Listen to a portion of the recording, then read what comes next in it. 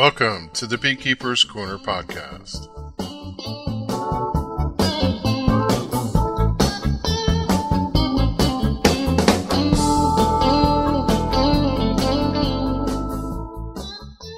July 28th, 2020, episode 178, Full Reverse. Hello everyone and welcome. So glad you can join me wherever you are. It's a Tuesday night, something that is a little unorthodox for me when it comes to sliding downstairs to record. But this past weekend I used my available time on Saturday in the bee yard, something you'll hear about a little later.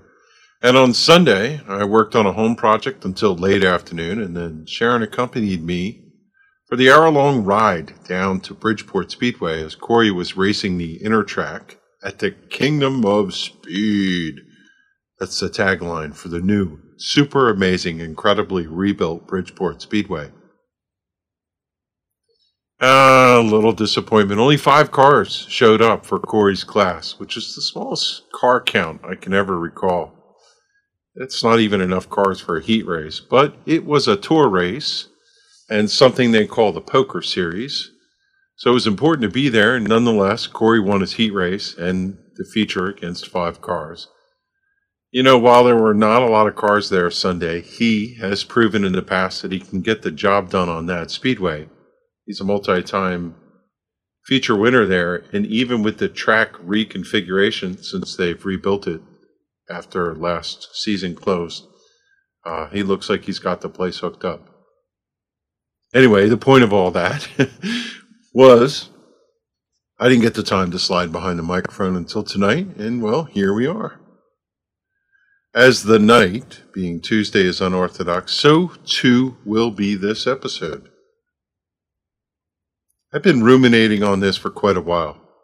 I'm going to make a change for the show that I'm pretty sure is going to stick, and tonight's program is The Maiden Voyage. The episode's title is Full Reverse, and that's the change.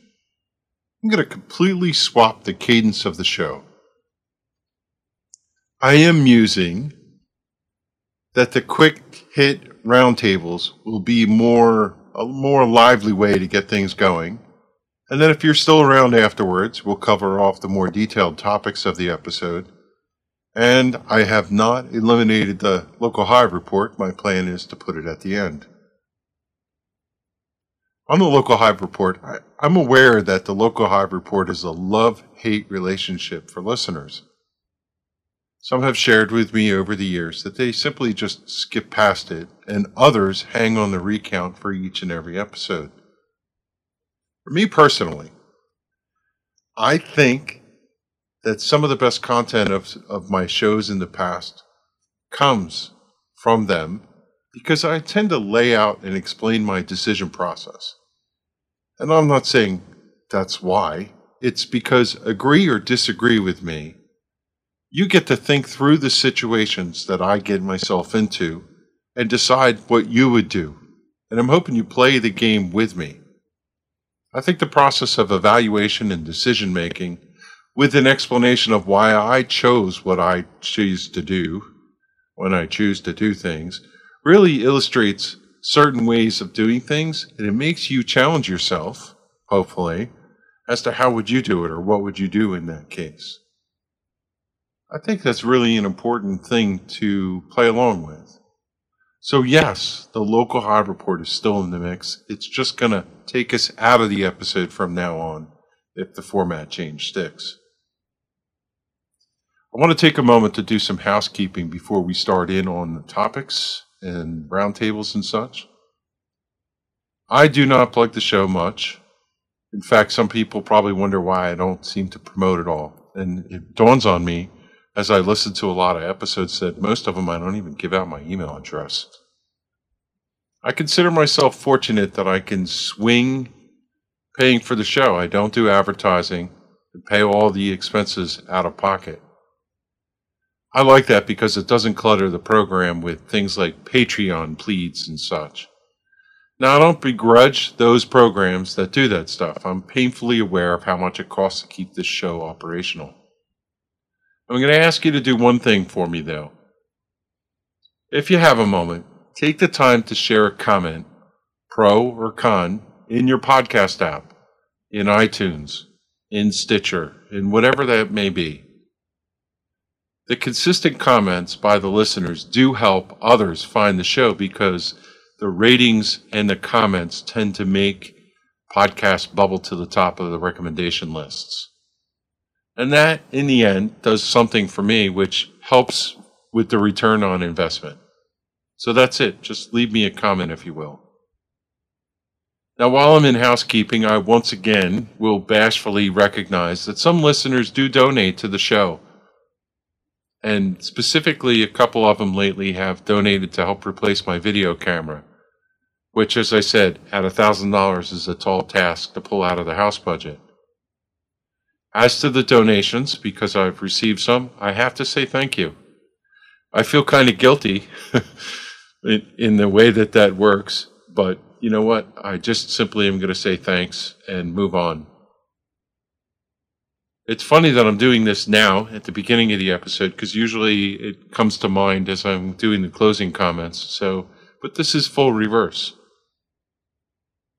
I'm still working on the budget for that. I'm on target for a September-October replacement. And for any of those that have donated, know that I will take that money and it will go directly to that fund. So personal thanks for me on that. One final housekeeping. I do like to hear from you, and if you have something to share or just to say hi, my email address is kevin@BKCorner.org. I do appreciate all the emails come in, and I do my best to reply to everything that pops in as quickly as time allows. Just a same old reminder, if you have a strange name, please, or a complicated name, please tell me how to pronounce it. I have one from, I'm going to say this because I know you listen, Hannah. I think your name is Hannah. And maybe you've written me in the past and you told me how to say your name, but I'm not very good at that. So maybe you could write me in, say hi, and tell me how to pronounce your name. I'm going to store that one for the record. Okay, time to give a quick summary of what's on the show's agenda so we can dive right in. Roundtable number 1, cleaning wax. I'm going to relay some recent experience and experimentation that we've been doing. Roundtable number 2, beekeepers being essential in these times of COVID. Roundtable number 3, clever restaurant tricks. Roundtable number 4, bees in the Joshua Tree Park or forest. Roundtable number 5, Quinn Houff, NASCAR star. That one will be fun. Roundtable number 6, yo bud, smell you later. That'll make sense when we get there. For this episode's topics, topic number 1, exploring the dynamics of moisture and honey.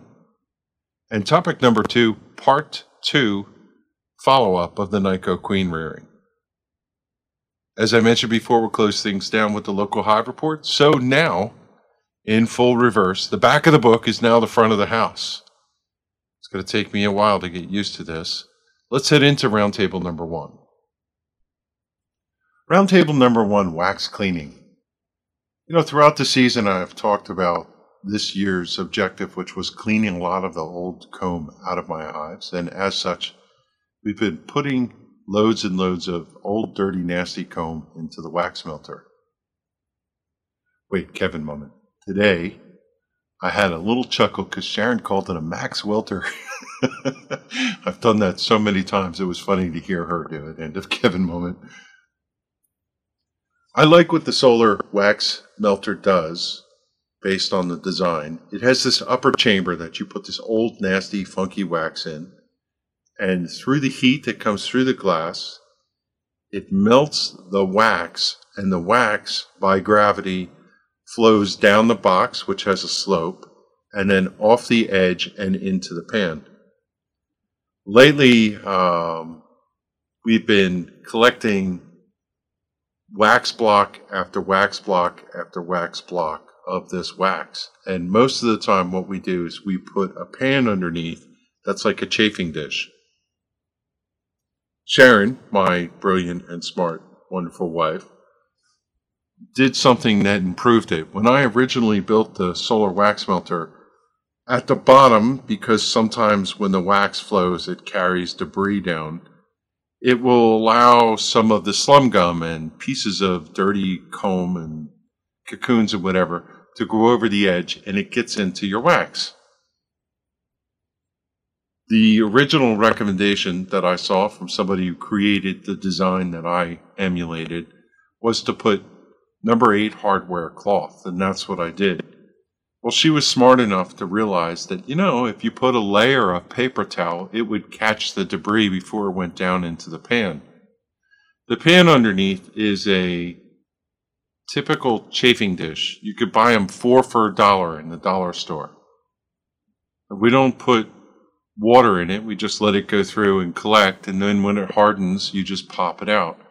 But even still, when you do that, there's almost always debris in the wax.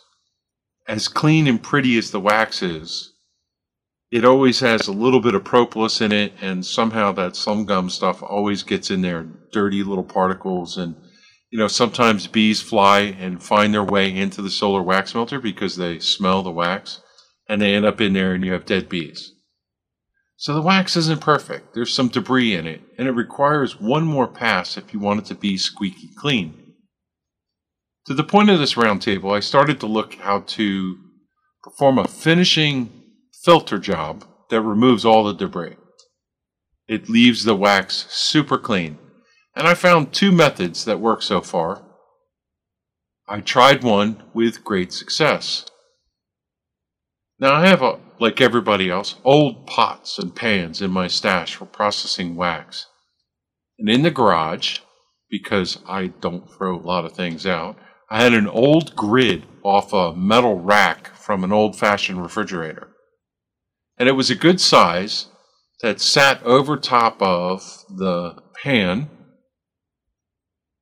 I used an old cake pan that I have in my wax collection. So you've heard me say this if you listen to the podcast. Whenever you do wax work, whatever it is, making candles, melting, double boiler, that stuff has to be committed because it's almost impossible to get the wax out. So, grid of metal rack, old-fashioned refrigerator metal rack, an 8.5 by 11 cake pan, and on top of that, I followed a tip from a YouTube video to use door screen door mesh, the kind that's so fine that bugs can't fly through it. It makes a great filter. During a lunch break this week, I fashioned that over top. I quick grabbed some paper towels. I put it over top of that. And then I put the wax, which had just a little bit debris, on top of that and stuck it in the oven at 200 degrees. How about that? How did it turn out? Yeah. The wax melted through the paper towel, and the heavy bulk of it went down through the wire mesh from the screen door mesh and into the pan, which did have some water in it, and it's perfect. It's absolutely beautiful.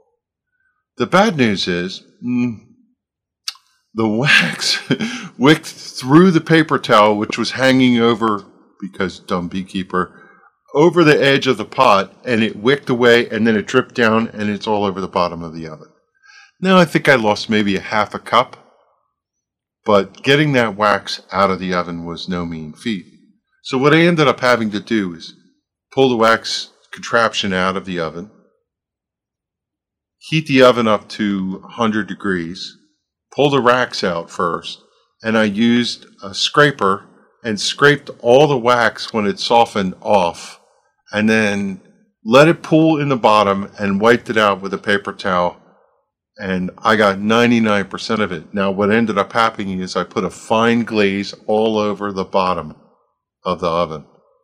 And when Sharon went to cook something the other day, the whole house filled up with smoke, and it burned off like that. So it was pretty quick. So what's the experiment? Net. It worked really, really well. The wax is absolutely perfect. Now what I have to figure out is how do I keep everything self-contained so it doesn't spill over?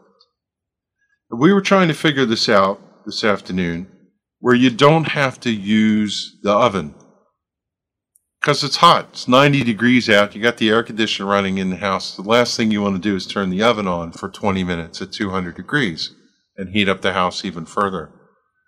So what we did was we took that makeshift device and put it in the solar wax melter and just set the wax on top of it and actually melted it inside the solar wax melter. We were very careful to prop the paper towel around properly, and it worked perfectly. So mission accomplished. We can actually do it in the solar wax melter. Now, I think there's going to come a time, because today the radiation level of the sun was high. It was 90 degrees. The solar wax melter melted it lickety-split.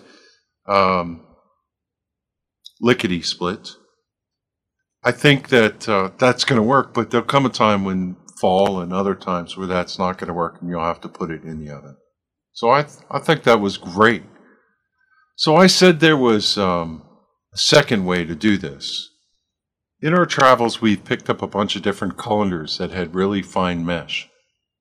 And what I ended up doing was taking one of my wax pots, like an old pot and pan, and fastening this wire bracket that let this device hang over top of the pot.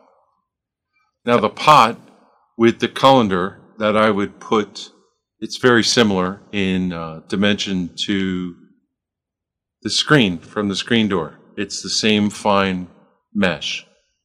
So I think I can line that with paper towel and use that device. And that will keep everything self-contained in the pot, and that can go in the oven. So that's option number 2. So kudos to the person in YouTube who gave that recommendation to use screen door mesh, the kind that you use to keep gnats and no-see-ums and biting flies out. Really good recommendation. I will put a link in the show notes to this roundtable for the inspiration video I found on YouTube. That was the spark for this experiment. So that behind us, let me give one other option and recommendation for filtration. I saw this really well-produced video, and kudos to them for sharing. Bob and Pam from Blue Ridge Honey Company gave a comprehensive look at how they make candles. It is worth the view and appreciation. In the video, Pam talks about the process they use to do their final filtering. They use a cloth described as a white flour sack cloth. I found these cloths on Amazon. They have a 12-pack of 28-inch by 28-inch cloth. They almost look like cloth diaper material or linen napkin, inexpensive. It's $18. I think that it is similar to the mesh that I just described, but it's made of cotton. And what she does is they have a a large industrial wax melting device, and they've already pre-filtered it similar to what I talked about by the solar wax melter. And when she opens the spigots, before she puts it into her decanter, she filters it through this cloth to get the final filter. So if you go watch that video, you could see how they do it. And they take you through the end-to-end process. It's Blue Ridge Honey, how to make beeswax candles. And there's a link to that also in this roundtable. Roundtable number 2, who you going to call?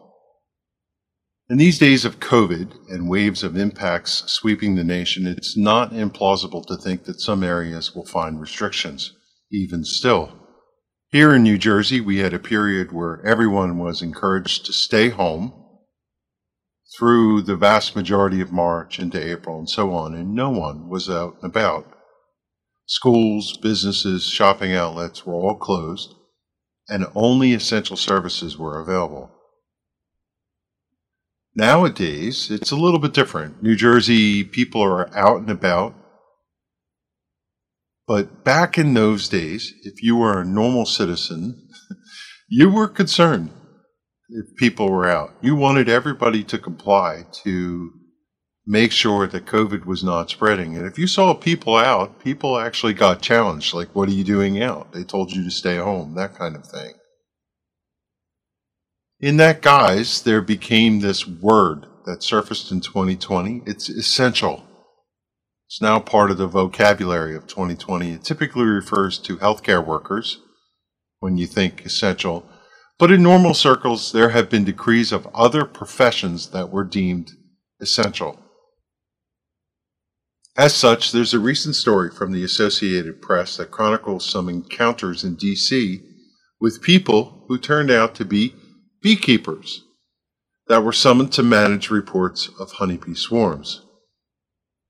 The article shares a link to an official notice from Mike Matthews in the Department of Energy and Environment in the District of Columbia that assures that beekeepers have been deemed essential.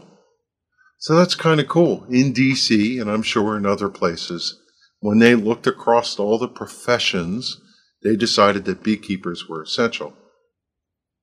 It specifically states that, quote, beekeepers can continue to visit and manage their honeybee colonies at their apiaries, whether they are at their homes or other locations in the district, and respond to swarm calls for honeybee removal, end quote. The collaboration between authorities and beekeepers is kind of cool. It's good to know that the public officials understand the dynamics required to manage colonies and how they serve the public's interests. And I guess they really want somebody to take care of the swarm control situation too. They certainly don't want to do it themselves.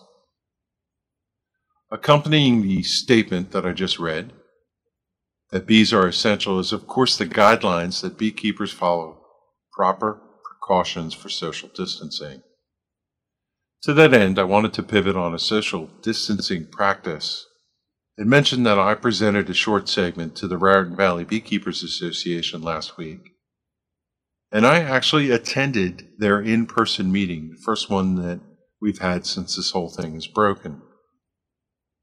They recently secured an agreement with a country club in their serving district to host their meetings, and the venue was large enough for them to spread the chairs out and keep everyone spaced away from each other. They did a combination in-person, but you had to have a mask, meeting, along with Zoom. And they had a camera up front and the ability to share both the presenter and a slide presentation. So it's kind of cool to see that beekeepers are getting with the times, being inventive, and they're working to bring a little bit of normalcy because it was neat to actually go outside into public and see other people, especially beekeepers. So maybe this is the new normal for beekeeping education, hard to say. I will have a link that shows some of the work beekeepers were doing with that swarm work in D.C., and a link to the D.C. government website that had posted Beekeepers Are Essential. Roundtable number 3, this will be a quick one. Might I suggest some honey with your meal? This is not what you think it's going to be. The year 2020 will be something that I think all of us will hold in a distinct memory for the rest of our lives. I really suspect that there will be punchline jokes that infer what a crappy year it has been. And I see in the comments when people look at the euthanized hive, aggressiveness is like, of course, that hive was that way. It's 2020, that kind of sentiment. As odd and challenging as it has been, there are always a few things that maybe get a chuckle out of the situation. And it appears that London's plan for returning to normal included opening the pubs for the 4th of July weekend. We had Independence Day here in the U.S., and the chaps in London were free to go have a pint. Pub owners, restaurant owners, and other businesses, they're trying to find a way to separate patrons. Here in New Jersey, you're not allowed to eat inside of a restaurant. There are only external dining options available to us. But in other places, they're letting people in the dining rooms, but they have to maintain social distance. I've seen restaurants with balloons in the seats, mannequins, and other creative approaches to only open certain places to sit. That helps with one aspect, but what of the employees who come into contact with the patrons all day? There's two dynamics in play. They have to protect themselves, and they have to protect the people they serve. Because if you infect your patrons, that's just not good for business, of course, and you certainly don't want them to be at risk. So it appears that Mr. Frog's, a restaurant in London, it's called Mr. Frog's House of Botanicals, developed a creative way of outfitting their servers with beekeeping suits. The motif in the restaurant is that they have live plants and other things going on, botanical, and the theme of having their people wear full beekeeping suits fits right in, so the waiters and the bartenders of the nature-themed restaurant are decked out in beekeeping attire with white bee pants, jackets, and veils, complete with the netting. What's not to love about that idea? I think that's really cool. I'll have a link to these bars use gas masks, beekeeping suits, and Victorian mannequins to aid social distancing in the show notes. Roundtable number 4, Yashu. We know a guy by the name of Joshua, who by my recollection has rarely been called Josh, and everyone calls him Yashu. Every time I see the name Joshua, I think of Yashu.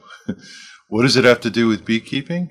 A recent article popped up in my feed from CNN News Network indicating that 2 areas of the Joshua Tree National Forest are closed on account of honeybee encounters. The National Park representative shared that parts of the park end up a little dry and honeybees start to seek water, and it results in some situations that I've never heard of. Apparently, the bees are so aggressive to find water that they will seek out water bottles, like people holding in Poland Spring, water dripping from car air conditioners, and just about anything that is wet. I know sometimes bees are nuanced when they lock onto a water source, but this was an extreme I'm not familiar with. Could you imagine? You pull up with your car and it's dripping water from the air conditioner and all of a sudden bees start swarming the entire car? It sounds like certain areas of the park are subject to closure, and at the time of the article, some of the trails and campgrounds were also closed. I kind of wonder what the story is with the aggression. What did they mean? Did they mean aggression like Africanized bee aggression, or did they mean that bees will present in a large quantity, meaning a lot of bees flying around, and anyone squeamish, individuals who don't like bees, would not appreciate that large presence of our water-seeking friends? I know of the Joshua Tree Forest. We went on vacation a few years back and stayed in Las Vegas. But not being gamblers, we explored the greater area around Lost Wages, and one of the stops we visited was the Joshua Tree Forest. You see, my boys play a video game called Fallout Las Vegas, and one of the pivotal narratives in the game story centered around Searchlight, Nevada, which is near the Joshua Tree Park. We took a ride out one day to find Searchlight, Nevada, and the firehouse, which is part of the story. I won't go into it. But we stopped and bought some honey from a local stand while we were there. And then I kicked in my ulterior motive to head to a remote area of the Joshua Tree Forest. I wanted to see a Joshua tree. You know, those big, they're shaped like 2 arms and a tall body cactus in person. And I also had another hope to see if we could figure it out, because friends of mine who were out in California when 9/11 happened and they stopped all the flights ended up driving back, and they described this experience, and I wanted to see if I could find it. The dreams came true. It turns out we all agreed in the end that it was one of the coolest things we ever did. We drove out of Searchlight, we turned off the main highway and rode out through, I'm pretty sure, looking at the map in retrospect, that it was Pinto Basin Road. And we drove out into the middle of the park in the middle of nowhere. We found such seclusion that you could not see any signs of civilization in any direction as far as you could see. You could see for miles. I remember stopping the car and encouraging Sharon and the boys to get out of the car and just leave the doors open. And we stood in the roadway and we took in the sights for probably 15 minutes, recognizing the seclusion. Not a sign of another human being for miles. It's one of those lifetime moments that stick with you. I mean, all you really needed was like that buzzard sound, or whatever they that always make you see in the Westerns. Being who I am, during that vacation, the full week I wondered if we might encounter any of the local bees in our travels. I had heard that area of Arizona and parts of New Mexico, Las Vegas, Nevada area have been taken over somewhat by Africanized bees. Now, when we looked around, it was so dry there that any of the plants you saw, you really didn't see many. I think I saw occasionally here and there, but we were on the lookout. While we were visiting one of the other parks, I think it was Red Rock Canyon, I took a photo of one of the bulletins on one of the park building. It was over to the side on the bulletin board for the park that requested that you report any beehives to the park staff. It stated the reason as, quote, "The park is trying to locate hives close to our attractions to remove them for everyone's safety," end quote. It went on further to state that they generally do not cause problems, but that they will be searching for water. So that's the tie-in. And I didn't even know. I went back and looked at the picture I took of the sign from years ago. So back to the story at hand, I wonder if this happens every year there, or if this is a one-off thing. But given that sign that I took 2016, and now that it's 2020, I bet this happens all the time. The final part, quote from the ranger stating that, quote, "It was a big year for bees," end quote. And the good news is they remarked that there have not been any human bee encounters. So as you might imagine, in the show notes, aggressive honeybees at Joshua Tree National Park force multiple campgrounds to close. Roundtable number 5. I'm going to switch up the order from the intro agenda in the beginning. This one just popped in. New Jersey Department of Agricultural Bulletin on Unsolicited Seeds coming out of China. The New Jersey Department of Agriculture has been receiving reports of people receiving seeds in the mail from China that they did not order. Sometimes the seeds are sent in packages stating that the contents are jewelry. The answer to all of us is just don't do it. And I don't know that this is going to be restricted to New Jersey, so I'll just take a moment to put this one out there. The bad news about this is it's almost like terrorism. It's known as agricultural smuggling. Unsolicited seeds, as you could probably imagine, are not the way you want to go. They could be invasive. They could introduce diseases to local plants. You never know. Maybe they're harmful to livestock. And then, of course, if you get the unsolicited package from something, maybe there's nefarious powders or whatever. So here's what you do if you receive unsolicited seeds from another country. Do not plant them. Duh. And if they're in a sealed package, don't open them. Just leave them sealed. The New Jersey Department of Agriculture wants you to take a photo of that package and then send the photos to them. If you're in New Jersey and you have this occur, you happen to receive these, visit the show notes at BKCorner.org for this episode. And there will be a link to New Jersey Department of Agriculture's webpage with the instructions. They're kind of detailed, that's why I'm not going to spell them out here, on what to do to help them out with this situation.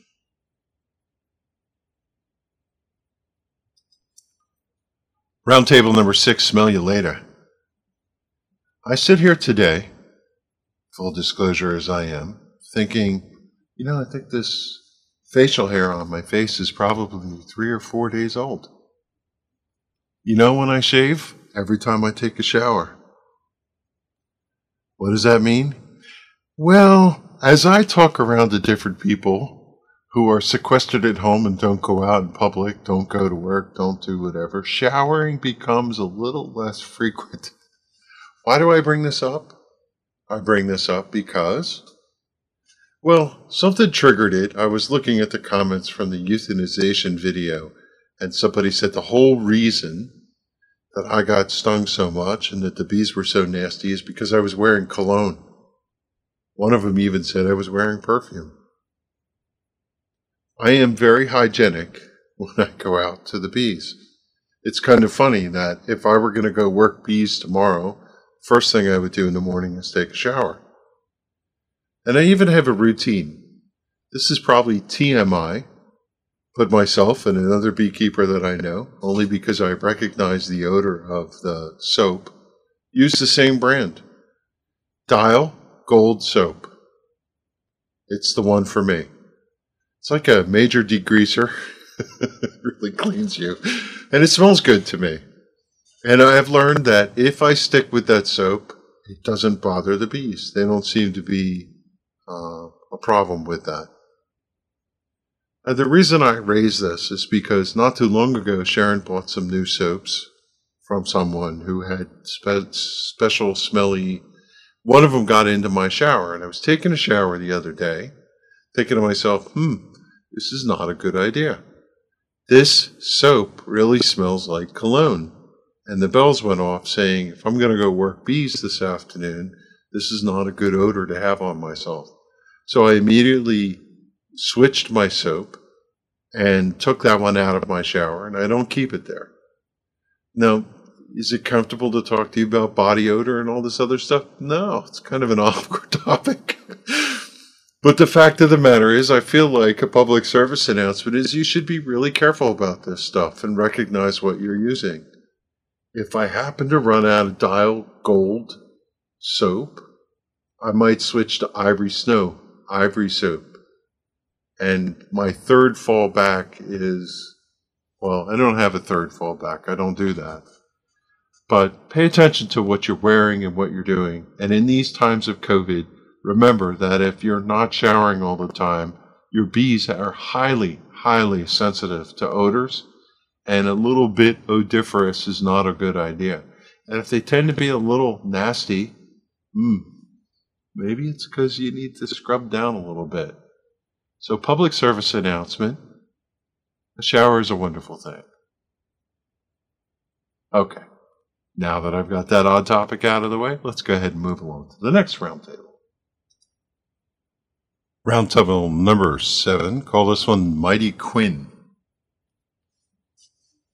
Starting 34th, he hails from Wyers Cave, Virginia, piloting the Starcom Racing, Ashurst Honey Company, Mountain Lock Chevrolet. Here's Quinn Half. Last roundtable for this go-round. I had to sneak this one in here because it mixes two of my passions in a passing kind of way. NASCAR racing has what I'll politely call field filler teams. These are teams that have found a business model that allows them to field a car in NASCAR, but due to their extensive budgeting required, they're usually not that competitive, and they just ride around in the back of the field, and sometimes they're laps down shortly after the race and finish laps down, never competitive. There used to be teams who did this business model who parked their cars shortly after the race started so they didn't have to spend money on fuel and tires. But now NASCAR pays them enough money to keep going. Now, these teams are out there because sometimes drivers coming up from the lower ranks can get in these cars and outperform their abilities, or the car's ability, and therefore they showcase their talent. Now, one such team, Starcom Racing, fields the number 00 car, piloted by Quinn Half. Quinn's not a marquee driver in NASCAR, But as it is with any driver that ends up somewhere in that field, he's likely an accomplished driver for the region he hails from. Quinn Houff, he comes from the super competitive area around Virginia and North Carolina, which is the home, some may say, of NASCAR. What does this have to do with beekeeping, you ask? I will get to that.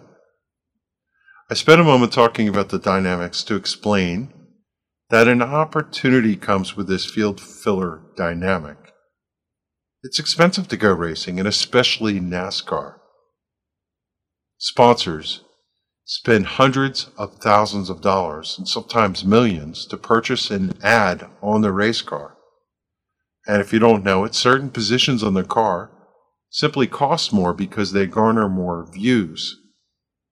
The space behind the rear wheel on the quarter panel and the hood are the highest price. Most companies that do this find a benefit from sponsoring the car for advertising through TV shots during the race. The 4-hour race, 3-hour race shows the car multiple times. And think about what they pay to run an ad on TV. And if you have the right team and your driver is competitive, they're on TV for hours at a time. That's a pretty good cost return benefit. Problem is, getting on the teams that run out front will lead you to sticker shock. They pay a huge amount of money. But with the smaller teams, there's an opportunity to get a name on a car in NASCAR that's less costly. And you get the views at the racetrack, you get the TV time, you get the advertising for your company to say that you get to put cars in your ads and things like that. And some companies find the benefit for that, and such was the case, and now I'm getting to the point, for the Ashurst American Honey Company. Earlier this year, Quinn drove the yellow and black, presumably honeybee colored themed car. I don't know if that was on purpose, at Phoenix Raceway. Ashurst was what they call a primary sponsor, as they had the premier location for their decals on the rear quarter panel of the car. The Ashurst Honey Company is located in El Centro, California, and their website shows a little bit of pride in explaining that they are a third-generation family-owned national honey supplier. I find it dynamic that they somehow decided to enter into this advertising campaign, and I wonder how it turned out for them.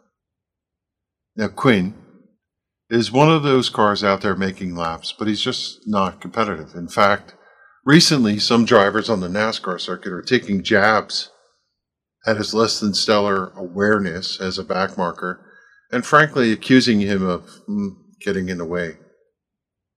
Ironically, this has put some focus on the race team, and as they say, all advertising, good or bad, is good advertising. So some of his sponsors are getting additional shots on TV for the broadcast, because every time the leaders, backmarkers, get lapped, they've been showing this 00 car.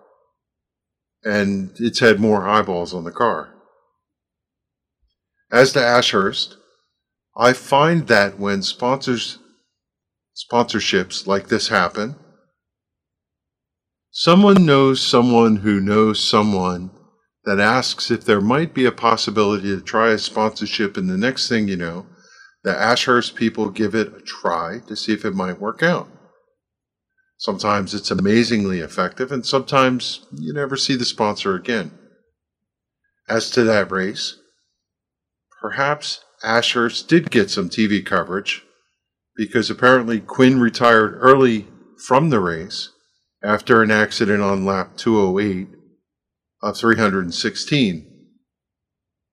Being a race fan, I will tell you at minimum, the car was likely shown on TV and had a number of ad exposures because of the fact that, he caused a caution and they would show the car getting towed in or whatever occurred there. And not for nothing, tens of thousands of people, because it was pre-COVID, saw that car from the stands in Phoenix. Me, I've been looking for a diecast of that car because I think it would be cool to have a race car with a honey company on the side of it to add my shelf. Ashurst, if you're listening, score your campaign investment as still working, even months after your car has left the speedway, because here I am talking about it. I'll have a link to the Ashurst Honey Company and also an image of the car in the show notes if you want to take a look at what it looked like. So now we've reached, midway point. We're going to head into the front of the book, which is the back of the book, which is full reverse. Topic number 1, hygroscopic. We harvest our honey for the fall season, and as promised in the previous episode, we posted the quote-unquote comprehensive how-to harvest honey video that I talked about and that I was in the process of producing onto the Northwest YouTube channel, youtube.com/NWNJBA. In the opening of that video and throughout the video, I made mention of a phenomena that is present in honey harvesting having to do with the properties of honey, and that it's hygroscopic. Kevin moment.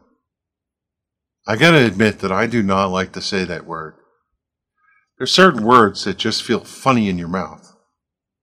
My mouth suffers sometimes, especially tonight. I have such a scratchy throat when trying to pronounce certain words because I just can't get the sound. Maybe it's because I was born with a high palate. Again, too much information. Let me come back to center, Kevin. Hygroscopic starts with a high, H-Y, but it's pronounced in the beginning like hi. Hi, how you doing? Hi.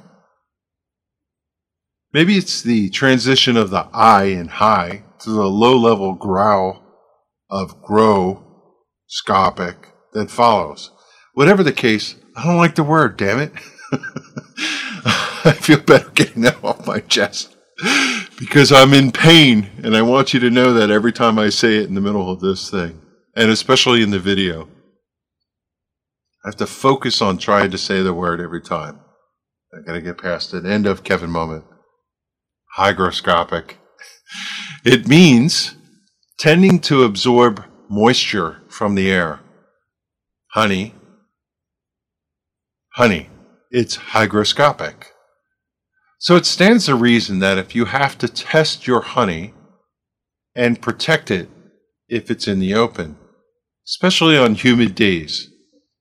So here I'm saying, if you're harvesting and you got your honey operation running all day on a super humid today was 85% humidity, it stands the risk of getting wet, or said differently, it will absorb too much moisture.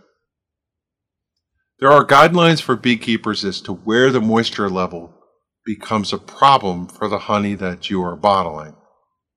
I use a benchmark set by our honey judging rules, as I think there's a lot of leeway about what people think as it relates to honey moisture ranges. And I just think if you're going to be judged on honey, then that's a gold standard. So here's the way it works. If the analytical moisture content is between 15.5 to 17% moisture, in the honey scoring you get 20 points, best of the best. If it's between 17.1 to 18%, you get 18 points, a little bit knocked off. If it's between 18.1 and 18.6%, meaning it's getting higher in moisture, you get 15 points. That'll get you by, but it's not as good as the first one. And then if it's greater than 18.6, you get nada, 0 points. I would hope that we could extrapolate this to mean that the ideal honey moisture content level is 17% or lower, and 15% moisture, which is the first range, 15 to 17%. 15% is quote unquote better, the best. And what I mean by that is if you get closer to 17%, the more you head into the unwanted range. And then higher than that, you're starting to flirt with too much moisture content. If you paid attention to those ranges, and I know you can't see them, but I'm looking at them, 17% we're good if it's below that. But we had that gray area. 17 to 18.6 is the gray area. It's not necessarily bad, but in some cases it's flirting with too much moisture. Let's pretend that you take your reading and it's in the high area of that gray area. Or it even exceeds 18.6%. What could happen?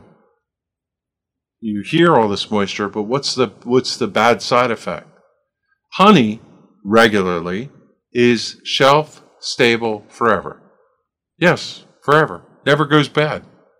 Never, that is, unless it is handled improperly and it's left out too long to absorb moisture, or it had too much moisture to begin with.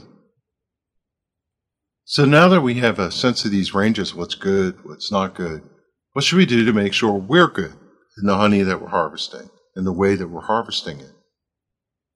Well, the simplest, shortest answer is just harvest honey that is capped. Listen, if the bees capped it, it's good to go, and you could bank on that. So that makes it pretty simple, but of course, life is not simple. What if you pluck a frame out of the honey super that you're harvesting and some of the cells are not finished? Is it harvestable? Before I answer that, I want to discuss motive. As beekeepers, we personally are not in it strictly for the honey. We're not all honey producers. We don't all sell honey for profit. And in our case, it's just a hobby. So don't get me wrong. We, the Englands, want fresh honey for our cupboards, but we're not looking to eke out every last drop for some agenda. For us, it's easier to look at a frame that has some uncapped cells, not quite there yet, and put that frame back. But for others with different motives, and I'm not inferring nefarious, as there's practical reasons to consider harvesting frames with open cells, they wish to make a value-based decision. So now you're holding a frame in your hand and you have some open cells. What do you do with it? Some simply use an old beekeeper's test that is often recommended, and it goes a little something like this. Kevin moment. That's such a soft lead in to start singing a famous song, but nothing comes to mind right now. So count yourself fortunate. It's a little something like this. You take your frame, you turn it with the side that has the open cells towards the earth, and you give it a shake.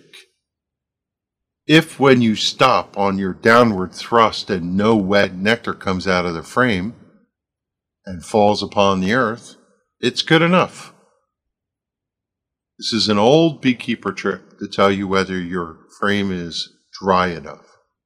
The theory of this is that if the liquid is cured enough to be honey, then it will have a thick viscosity and withstand the force exerted to make it drip out of the cell. Thereby, you can assume that if it didn't drip, the percentages are good, because low percentage honey has high viscosity, and all's right with the world, it's not going to drip out of the frame. I don't teach this method. For me, no. I don't like it. In fact, I find this method disdainful. First off, you can almost just look at the liquid in the cell and tell the same thing that the test provides. More on this in a moment. And secondly, damn, what a waste. Do you realize how much time and labor went into all the foragers that produced that nectar in there, and you just wantonly wasted it? This is one of the top, ultimate loathsome things a beekeeper can do in homage to their honeybees. And I get chapped when this method is taught, but that's a personal thing for me. So what do you do instead? Two options.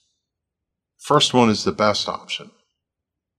You're a beekeeper, and there will be so many times where the proper tool for the job will come to be, and you should invest in a refractometer. It's a sound purchase. They're about $20, and everyone will have a skill to use this tool properly. Take a drop of honey, put it on the sensor, look through the scope, take a reading. There'll be a stark blue line show up in the gauge and tell you the honey's moisture percentage. $20, stupid simple to use. That doesn't always mean that there'll be one handy or you're in control of your destiny. Maybe you're over helping a friend and you're harvesting their honey for them and you don't have one. So option number 2, observation. You forget to bring a refractometer or they don't have one, look at the liquid in the cell.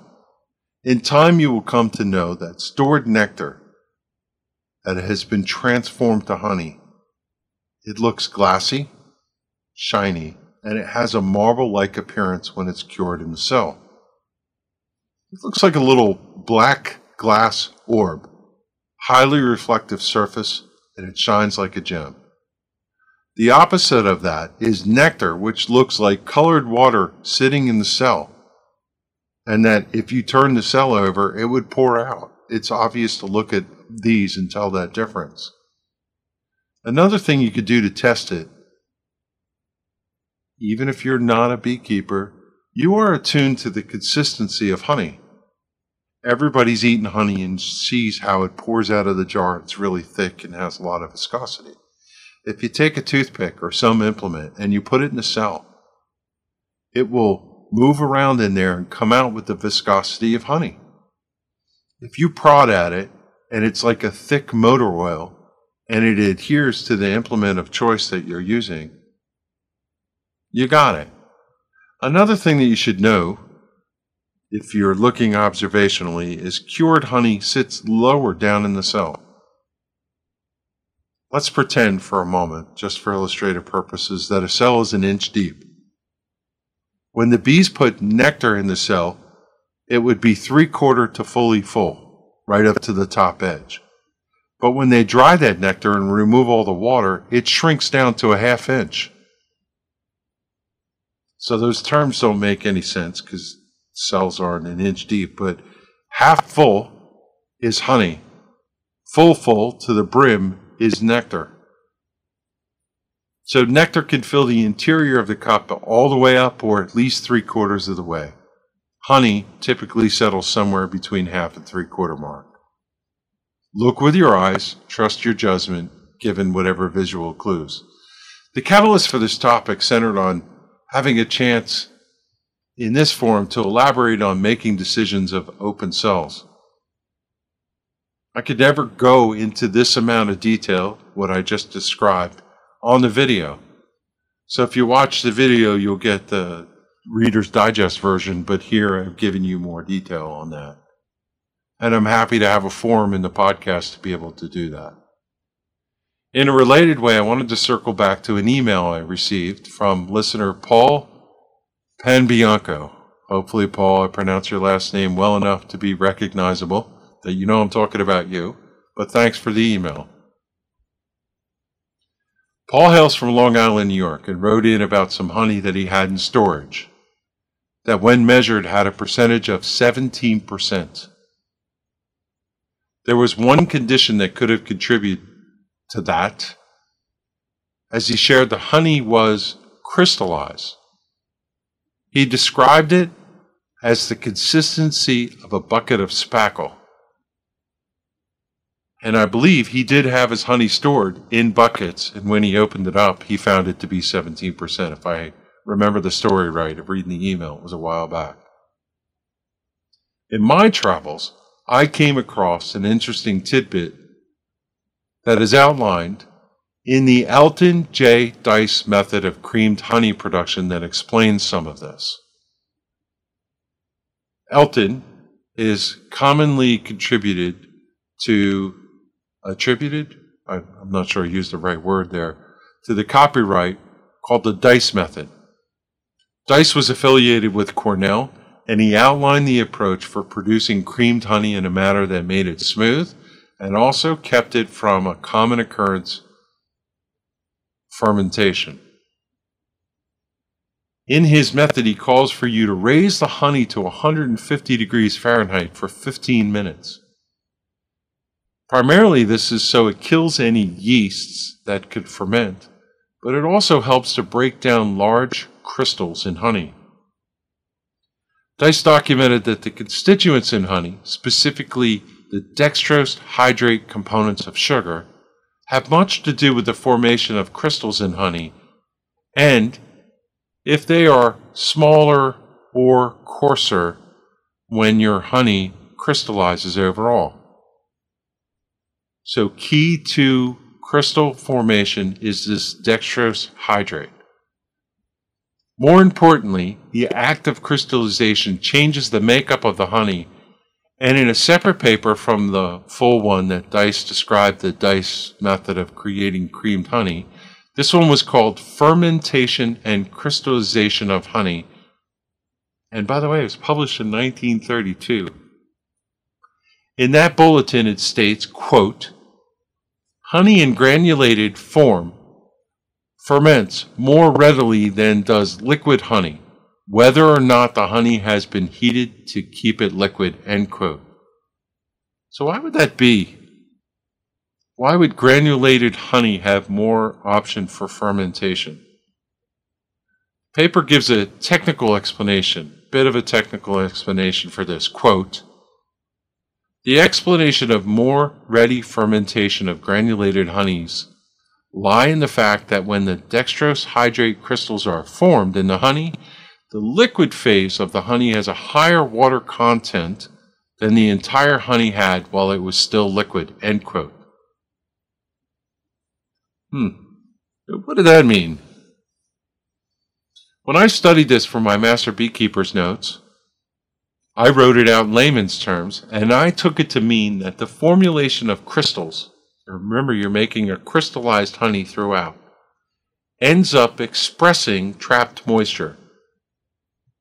It seems as the crystals form, layman's terms, they squeeze out any of the locked-in moisture, and that turns up in the way that he just expressed in that quote. Higher detectable water content. So going back to Paul's situation, that may explain why his crystallized honey had higher moisture reading, because it all crystallized, but was not fermenting. If I'm being honest, I came across this knowledge because I too had the problem, which is why I looked it up from my Master Beekeeper notes. I made creamed honey years earlier. And in time, my jars on the shelf separated. This is before I knew about the Dice method. Now, what I first thought was that the top of the crystallized honey melted in some way in my storage. Somehow the jar got hot and the top of the jar turned back to liquid. But, it never made any sense because it was stored in the basement and it never got anywhere near the temperature to melt honey. The telltale sign to look for something else for me was that the honey on the top turned a touch amber in color. And while it was still sweet, when I opened the jar, it had a touch of a sour, fermented note to it on the tongue. So forensically what happened is I did not heat my honey to kill the yeasts. The crystallization of the creamed honey unlocked the water inside, as the paper described, and the moister honey, the liquidy stuff, started to ferment because it was wetter than the percentage allowed. Incidentally, after learning what was going on, I didn't concern myself with eating that honey, and I ate it before it got too long. It was fine. Because, fermented honey is mead, which is fine in its own route. I guess I should not be suggesting you to eat spoiled honey. Be careful with that. But I knew that that honey wasn't turned. Okay, let me get out of that. If I come back to what Paul wrote in his email, it might be easy to suggest that that's what happened. And if he takes that into consideration, remember, good, 100% of the points, 20 points in our mark, was 15.5 to 17%. If he's sitting at 17% and he sent that in to be judged, he'd get his full marks. He'd be okay. And if you left it a little bit longer in that pail, maybe the moisture content is not going to go up that much if it's all crystallized. But if there was some, and there was a little bit of wiggle room, then he might venture into that gray area of 17.1% to 18.6%, but he still had headroom to grow. I would like to hope that it ends there, but there's one more case to consider. What if you measured open in a frame that is uncapped and it was in the gray area? Did that make any sense? I have frames with cells that are open and I measured it and it turned out to be 17.1 to 18.6%. Can I take that and mix it with a pail or other honey that was capped that had lower percentage and play the odds backward? Take a high percentage honey, mix it with a low percentage honey, and end up somewhere in the middle and be in the safe zone. I don't know. I don't actually know the answer to that. I would think common sense would tell me that would be okay. It's the overall moisture that matters, which is why sometimes the recommendation is when you look at a face of a frame and 90% of it is covered and 10% of it is open, in the grand scheme of things, that's not going to matter because that little bit of wet, possible wet honey, is going to get compensated by the dry honey that was capped. I think the blended percentage would be okay. And it's the ultimate percentage of moisture that matters. Again, I don't know. Maybe this is one of those things that someone like Grant Stiles would be able to tell me the answer. So I'll have to put it on a note to ask him that. I still think that that's doable because I know of other things that happen. So people take their honey that's wet, they lock it in a room, and they put a dehumidifier in there, and they dry it out, or they run fans to dry it out. So, yeah, my guess is you can dry out honey, and then once you get it down to the percentage, as long as you close it out and it wasn't spoiled to begin with, you're good to go. But you know what? Simply avoid that altogether. That's why I can't speak to these practices, because I don't do that stuff. I have one last tidbit to throw in and it'll bake your noodle. This drives some people crazy sometimes, and I have seen this. Let's consider a situation where you have a capped frame. The bees capped it, so it's going to be good, right? The short answer is yes. Yes, the bees capped it, it's fine. But sometimes the readings are going to lie. What I mean by this is sometimes you could take honey that's capped and under a cell, capped, and you get a high moisture count reading. The truth is, it doesn't mean it's bad. In fact, the opposite is true. The percentages are pretty much universal for that gauge in the honey contest. But, there's the diversity of nature. There are, in fact, some plant sources that yield nectar that bees cap at a higher percentage. It's wetter, if that's a concept. You can harvest a complete frame of honey that was capped and test it only to find out that the refractometer showed 18% or more. So I just have to say that these are rare, but they sometimes happen. I have experienced wet honey one time in my years.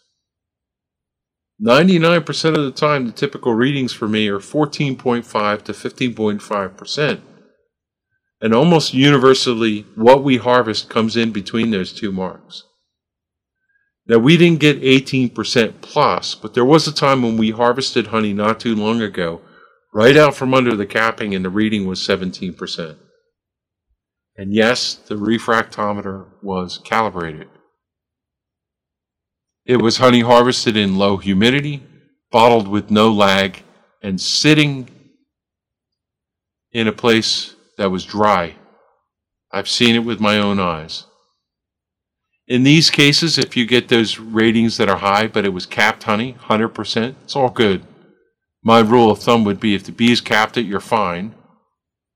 And no reading from a refractometer would dissuade me from bottling it. So isn't it interesting how nature throws us some curveballs somehow? I highly recommend that every beekeeper who does honey read somewhere in their lifetime about the dice method for creamed honey. And I'll throw in as a bonus in the show notes the bulletin from Cornell that expresses crystallization leads to higher moisture content. It's worth the read. Before I move on to topic number 2, hey Paul, thanks for that email. I really appreciate the notes and hope that was helpful to you. Topic number 2, I call this one NICO Part 2. In episode 177, I started in on some impressions of our queen rearing activities this year with the NICO system. And I said I would come back in a future episode, and here I am to share some additional details. Specifically, I wanted to share some impressions of using a genuine NICO system versus a knockoff. Now, we've had a full year since our 2019 attempt at rearing queens to plan. And both of us were kind of squishy on the NICO device, but for some reason I harbor a notion that if you could unlock its secrets, it might be a really good way to go. Specifically, because I like to try to help new beekeepers find their way in the world, I think it would be approachable for queen rearing because it's a graphless system. So in discussing that with Bob, we both agreed that we would give it another run this year. In doing the backstory research for this, one thing I saw, anecdotally in BSource Forum and other places, was that the true NICO device was an imperative and that knockoffs don't work. No real explanation for that, just conjecture to it. So given that we were going to give this again, and that I was originally intending to go down the same, didn't know this, same path that Bob did, which was to buy a less expensive, equally appearing knockoff version, I changed my mind last minute and bought a genuine NICO. So when I'm recounting, as I will, that the NICO worked better, I'm not trying to say I'm smarter than Bob. What I'm trying to say here is that Bob and I set our objectives, and one of the objectives after we discussed this, and I said to him, you know, people keep saying this NICO thing is actually better than the knockoffs. What if we compare them and tried to learn what the difference was? We both agreed that would be a good plan. Ultimately, if that proves to be true, then Bob didn't make a wise decision. But how do you know? Till you test it. So when I recount that one performed better, and that Bob and I took a different approach, it's not a one-upsman thing. It's us working independently and then discover that as we do things as individuals, because this is not the only instance of this, we sometimes learn by contrasting our experiences which way is better. And ultimately, the payoff is just like this episode and the topic I'm going to discuss. We get to relay this information because both of us do a lot of beekeeping trainer of this is why something is better. So I had to put that out there before I came through to the actual, what did we learn type stuff. So as you would gather, by the lead in, we found some differences. They're subtle, but When you look at the devices side by side, except for some marking, slight color variations, they look practically identical.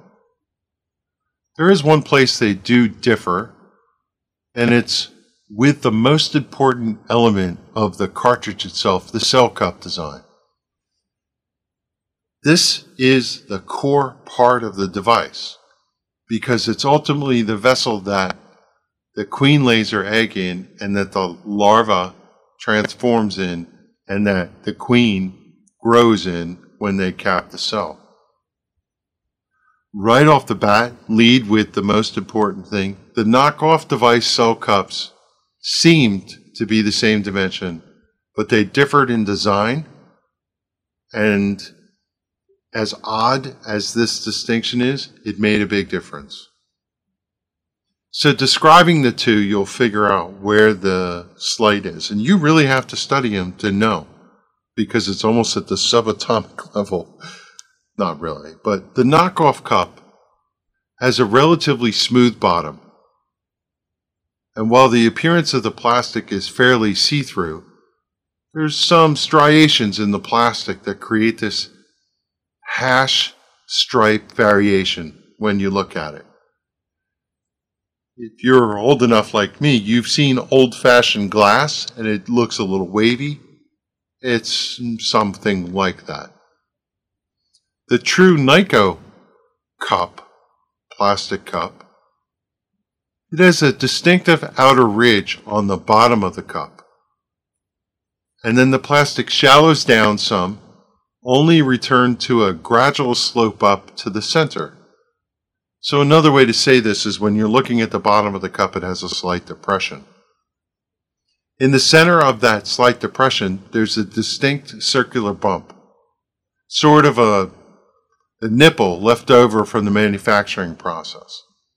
But to be clear, the plastic itself is crystal clear, has no striations in it.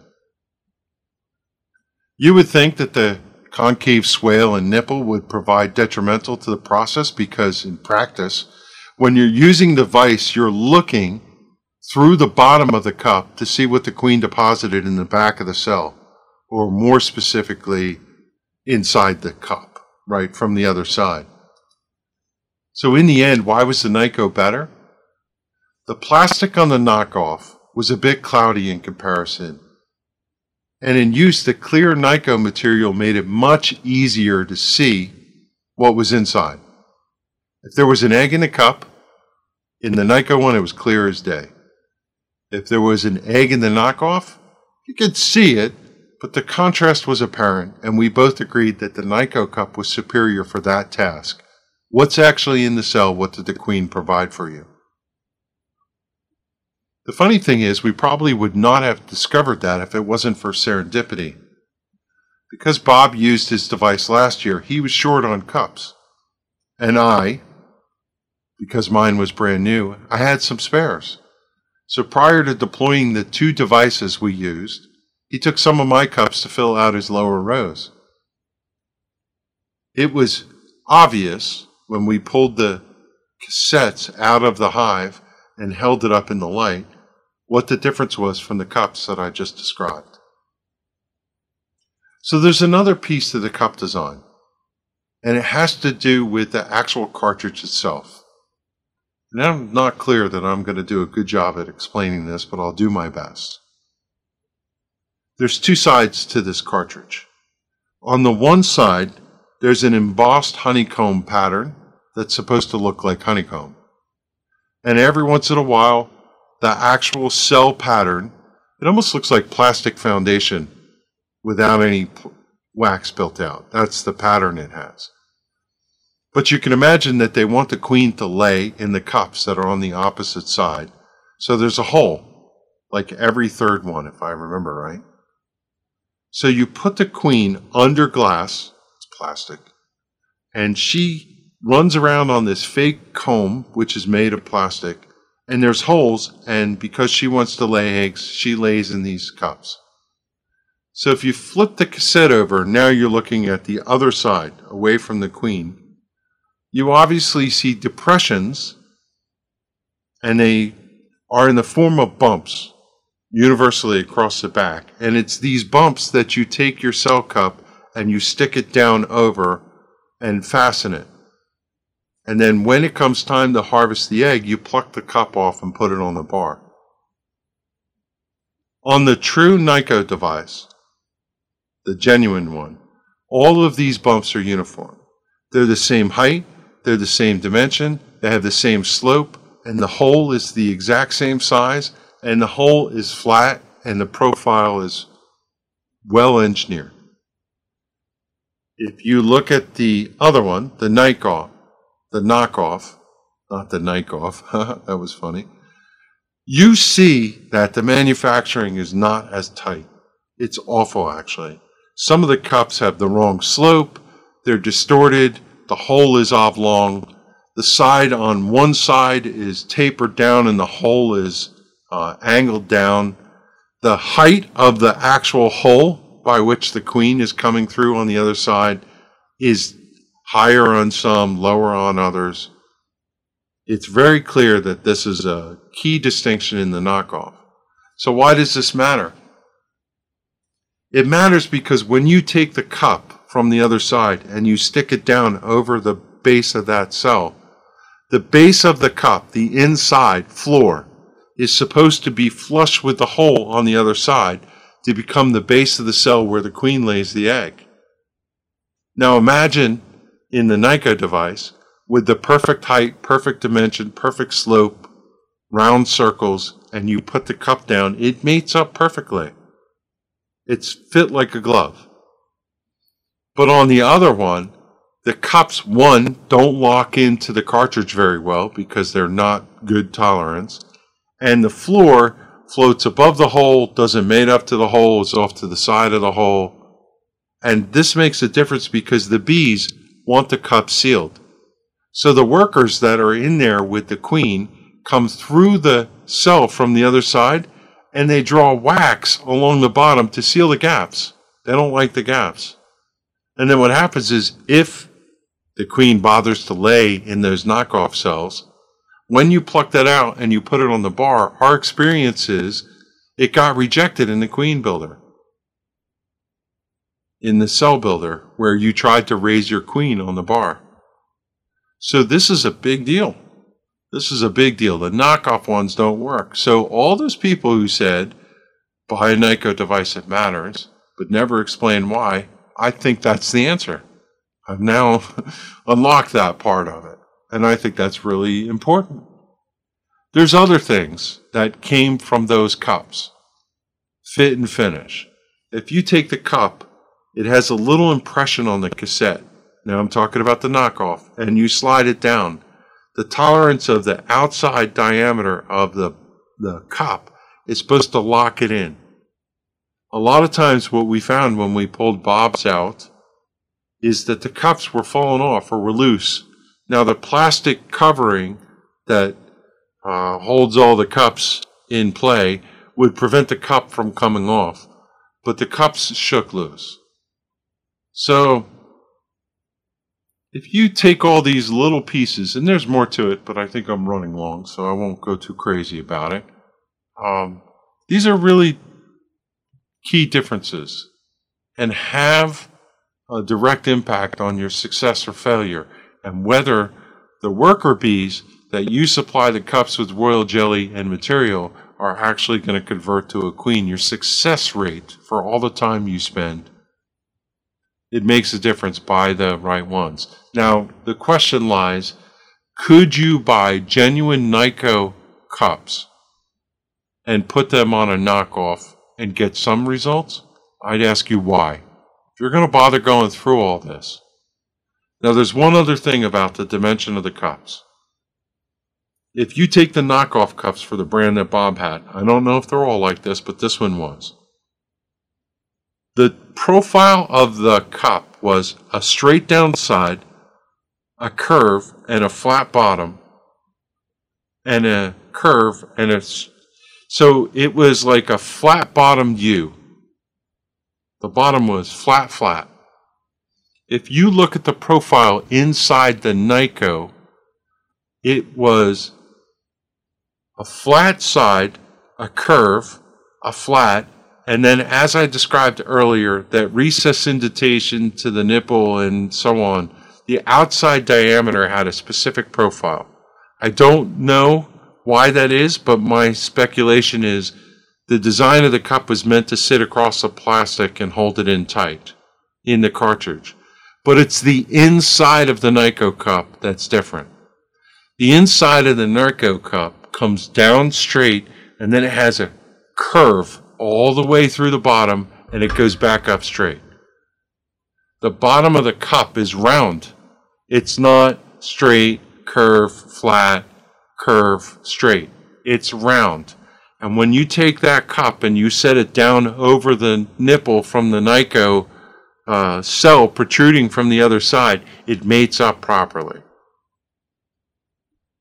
That's why I think if you took a Nyko cup and put it on a knockoff, maybe it would work better.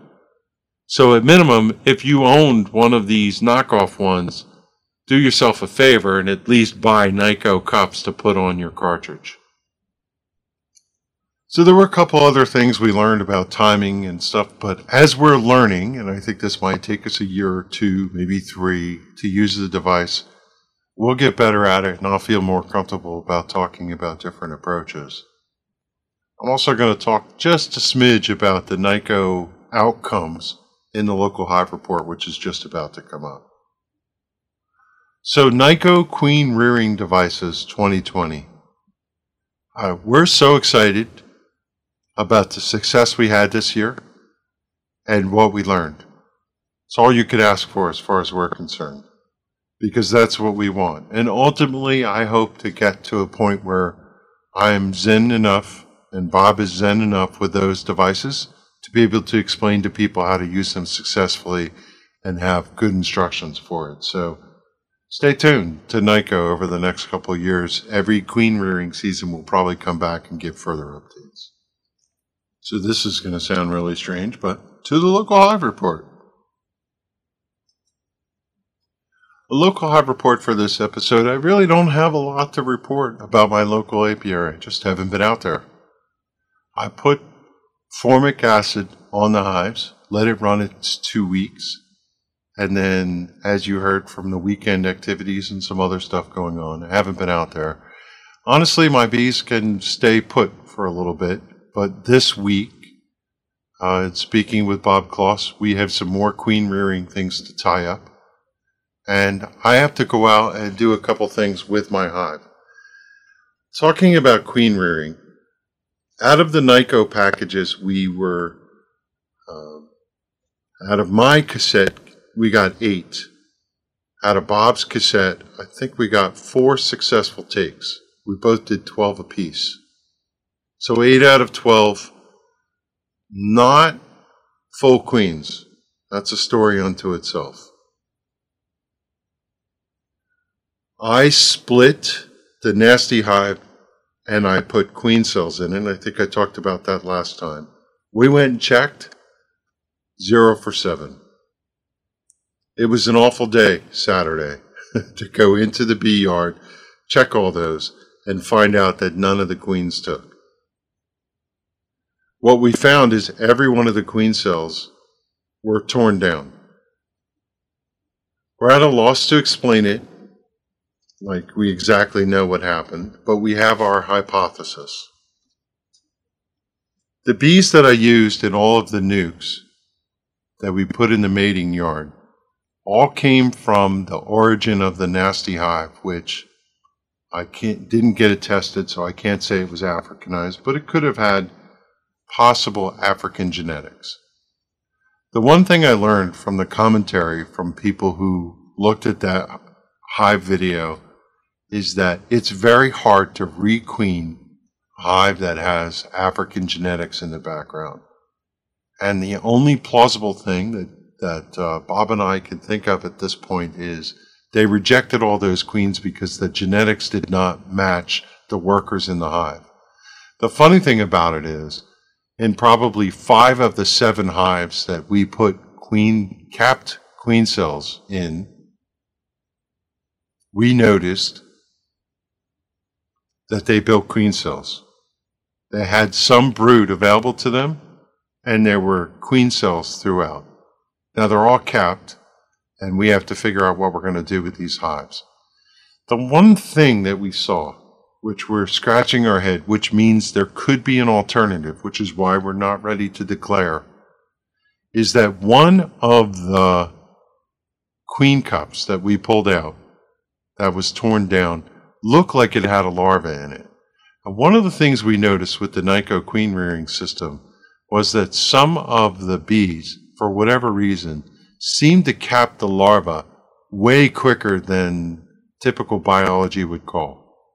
In other words, we took a cup out of the Nyko device, put it in the bar, put it in the cell builder, and they were working on feeding a larva and growing it, and on day 3, they capped it, meaning full peanut-shaped cap. That's really strange. It's not supposed to happen that quickly. We both observed this, and we weren't sure what to make of it, but we just let it roll. Now that we saw one of those cups and it had what looked like larva material in it, but no pupa, it's possible that the bees capped it too early and it never really grew into a queen. We're not sure. And there's no way for us to really definitively forensic that. So this is our plan. We went back and grafted using Chinese grafting tools, the style Chinese grafting tool. We grafted larvae and we're raising queens, and we have a couple more that are now capped queen cells. We're going to hatch a couple of those, or emerge, is the proper term, and put them in a queen cage and put them on those hives and see if the bees act aggressively against them. We're hoping, we're praying, fingers crossed, that that's not going to be the case and that they'll possibly accept those queens, especially if we make them queenless, which is what we're going to do this week, in anticipation of giving them emerged queens by the weekend. So jury's still out as to whether we can rescue those hives. I think, and part of the conversation and logic is, if those hives still have some sort of Africanized genetics or they won't accept a queen of our taking, I'm going to shake them out in the yard. I'm not going to mess with them. That's just talking out loud. We got the week to ponder what's going to happen. But from a queen rearing standpoint, some of the queens that we put in those non-aggressive hive genetic sourced bees, they took fine. So we had 5 or 6 starter colonies that are in queen castles or nukes that were rearing queens, and they were successfully mated and we're good to go. So we'll continue our plan. I want to go out maybe this weekend, and I was thinking actually I have so many days to take off from work and we're not going anywhere that I might just take a vacation or day or two next week and go work my bees in the yard, go through all my hives, do my checks after the Formic Pro, and see how things are going. And in that context, I'll figure out what the next actions are in my bee yard.